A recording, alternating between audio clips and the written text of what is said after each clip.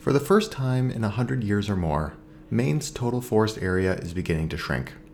Maine's state slogan is vacation land, but how do we navigate the forest as wilderness, timberland, vacation land, and ecosystem? This is the Maine Policy Matters podcast from the Margaret Chase Smith Policy Center at the University of Maine. I am Eric Miller, Research Associate at the Center. On each episode of Maine Policy Matters, we discussed public policy issues relevant to the state of Maine. Today, we will be covering an article by Lloyd C. Ireland, author of 5 books, Fellow of the Society of American Foresters, and participant in the Millennium Ecosystem Assessment and National Assessment on Climate Change. Ireland gives us an inside perspective on Maine's forests from 1820 to 2010 in his article titled From Wilderness to Timberland to Vacation Land to Ecosystem, Maine's Forests from 1820 to 2020. This article was published in Volume 29, Number 2 of Maine Policy Review, a peer-reviewed academic journal published from the Margaret Chase Smith Policy Center. For all citations for data provided in this episode, please refer to Lloyd Ireland's article, which can be found in the episode description. Want to know the history of Maine as vacation land and how the forest has changed over the last 200 years? Lloyd Ireland has some answers. The story of Maine's forest has many themes across American economic history, including technology and markets for wood products, labor management conflicts, financial technology, and logging equipment, to name just a few. Ireland touches on these topics by focusing on how Maine's forests have changed over time. He examines many aspects of Maine's forests, and in this episode we focus on Maine's forest at statehood, as timberland, as part of vacation land, and as ecosystem, and carbon sink. Maine had a rough start at its statehood.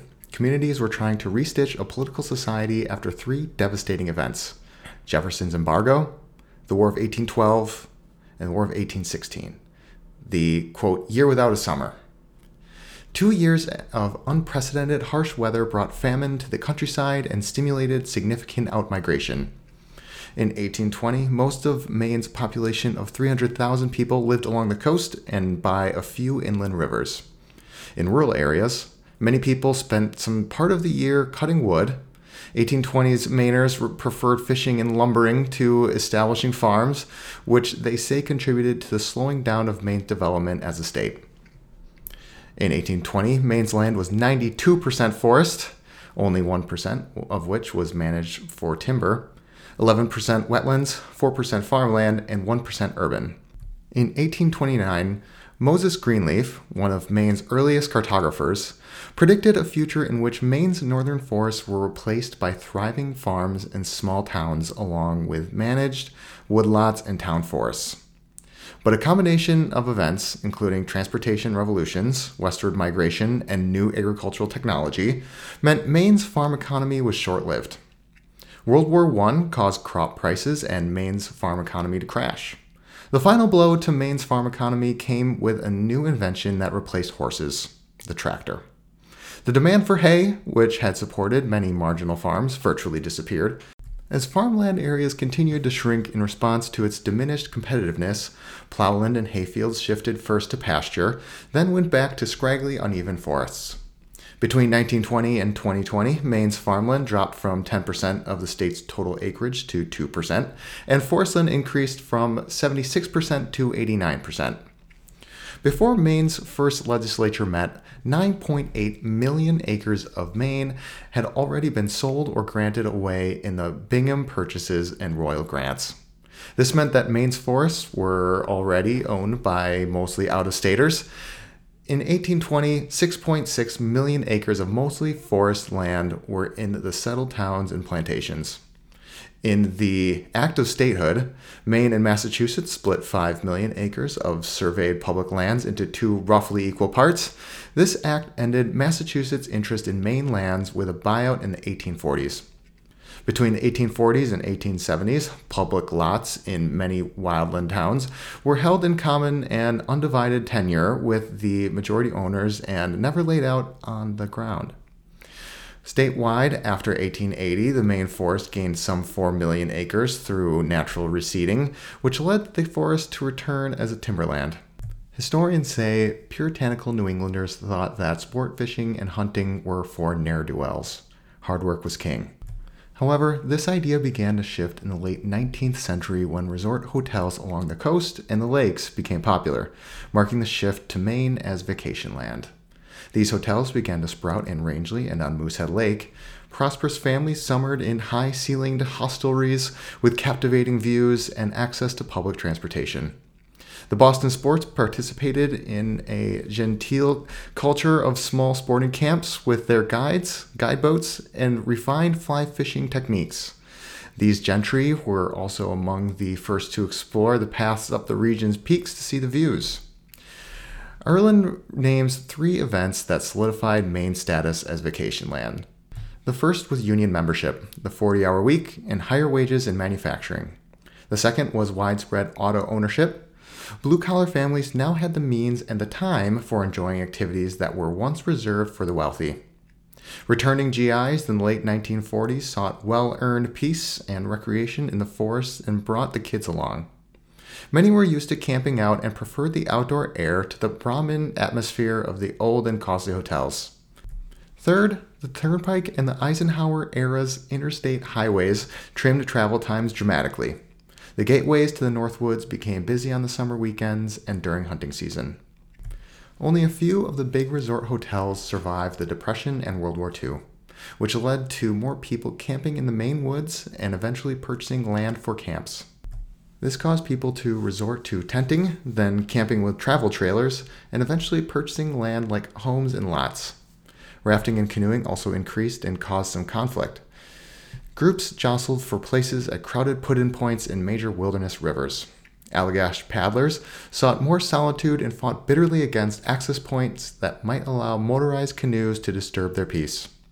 Managers of Baxter State Park struggled to contend with large groups holding parties atop Katahdin in defiance of regulations designed for a more conservative age. The age of snowmobiles and all-terrain vehicles brought baffling new conflicts to both private and public timberlands managers, now rebranded by the tourism industry and outdoor magazines as the Wilderness.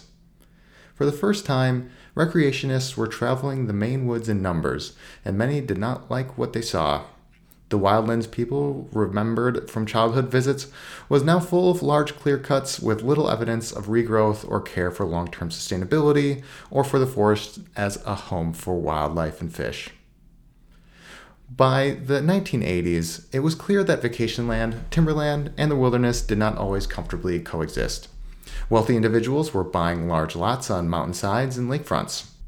This threatened to change the view and restrict public access.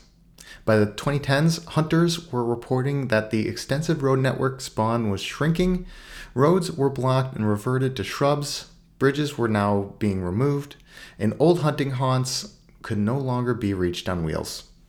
During the 19th and much of the 20th century, timber harvesting in Maine was relatively benign compared to today's technology. Amazingly, crews with horses or oxen logged the steep upper slopes of major mountain ranges, even building flumes to run logs to drivable water. Logging and roading wasn't seen as a threat to Maine's regrowing forests and its ecosystems.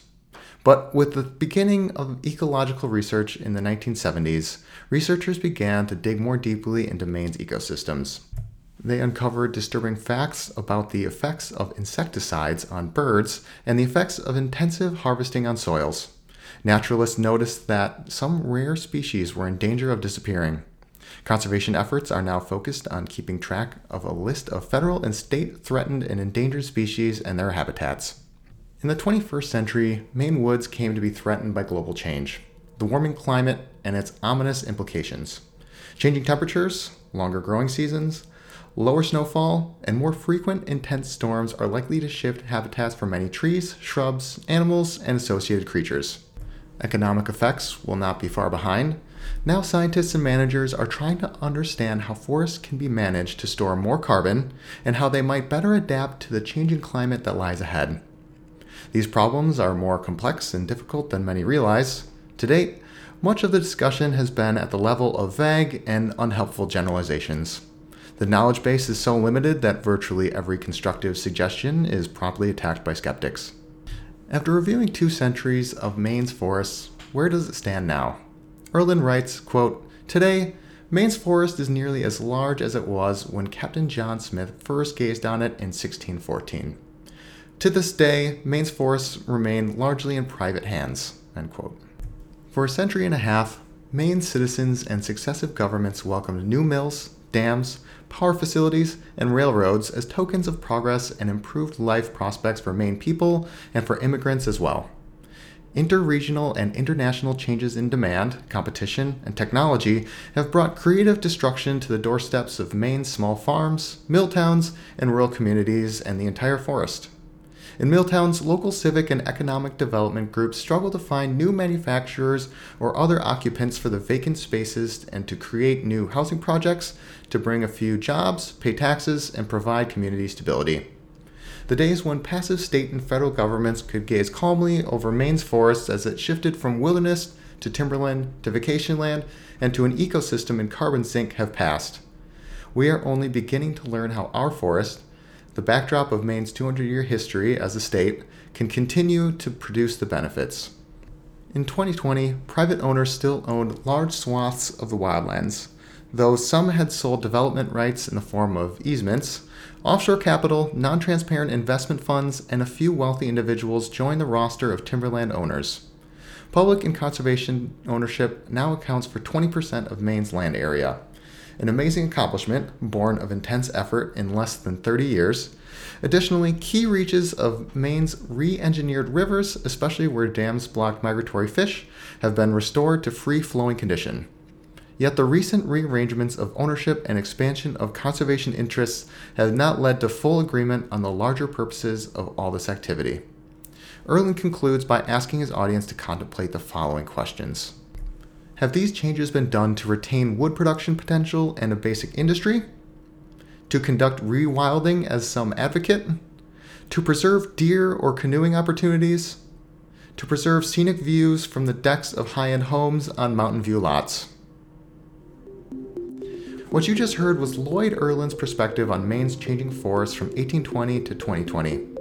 Maine Policy Review is a peer-reviewed academic journal published by the Margaret Chase Smith Policy Center. The editorial team for Maine Policy Review is made up of Joyce Rummery, Linda Silka, and Barbara Harity. Jonathan Rubin directs the Policy Center. A thank you to Jason Heim and Catherine Swaha, scriptwriters for Maine Policy Matters, and to Daniel Susi, our production consultant. In 2 weeks, we will be commemorating Women's History Month by hearing from the authors of an essay entitled Our Path: Empower Maine Women Network and Leadership. We would like to thank you for listening to Maine Policy Matters from the Margaret Chase Smith Policy Center at the University of Maine. You can find us online by searching Maine Policy Matters on your web browser. If you enjoyed this episode, please follow us on your preferred social media platform to stay updated on new episode releases. I'm Eric Miller. Thanks for listening, and please join us next time on Maine Policy Matters.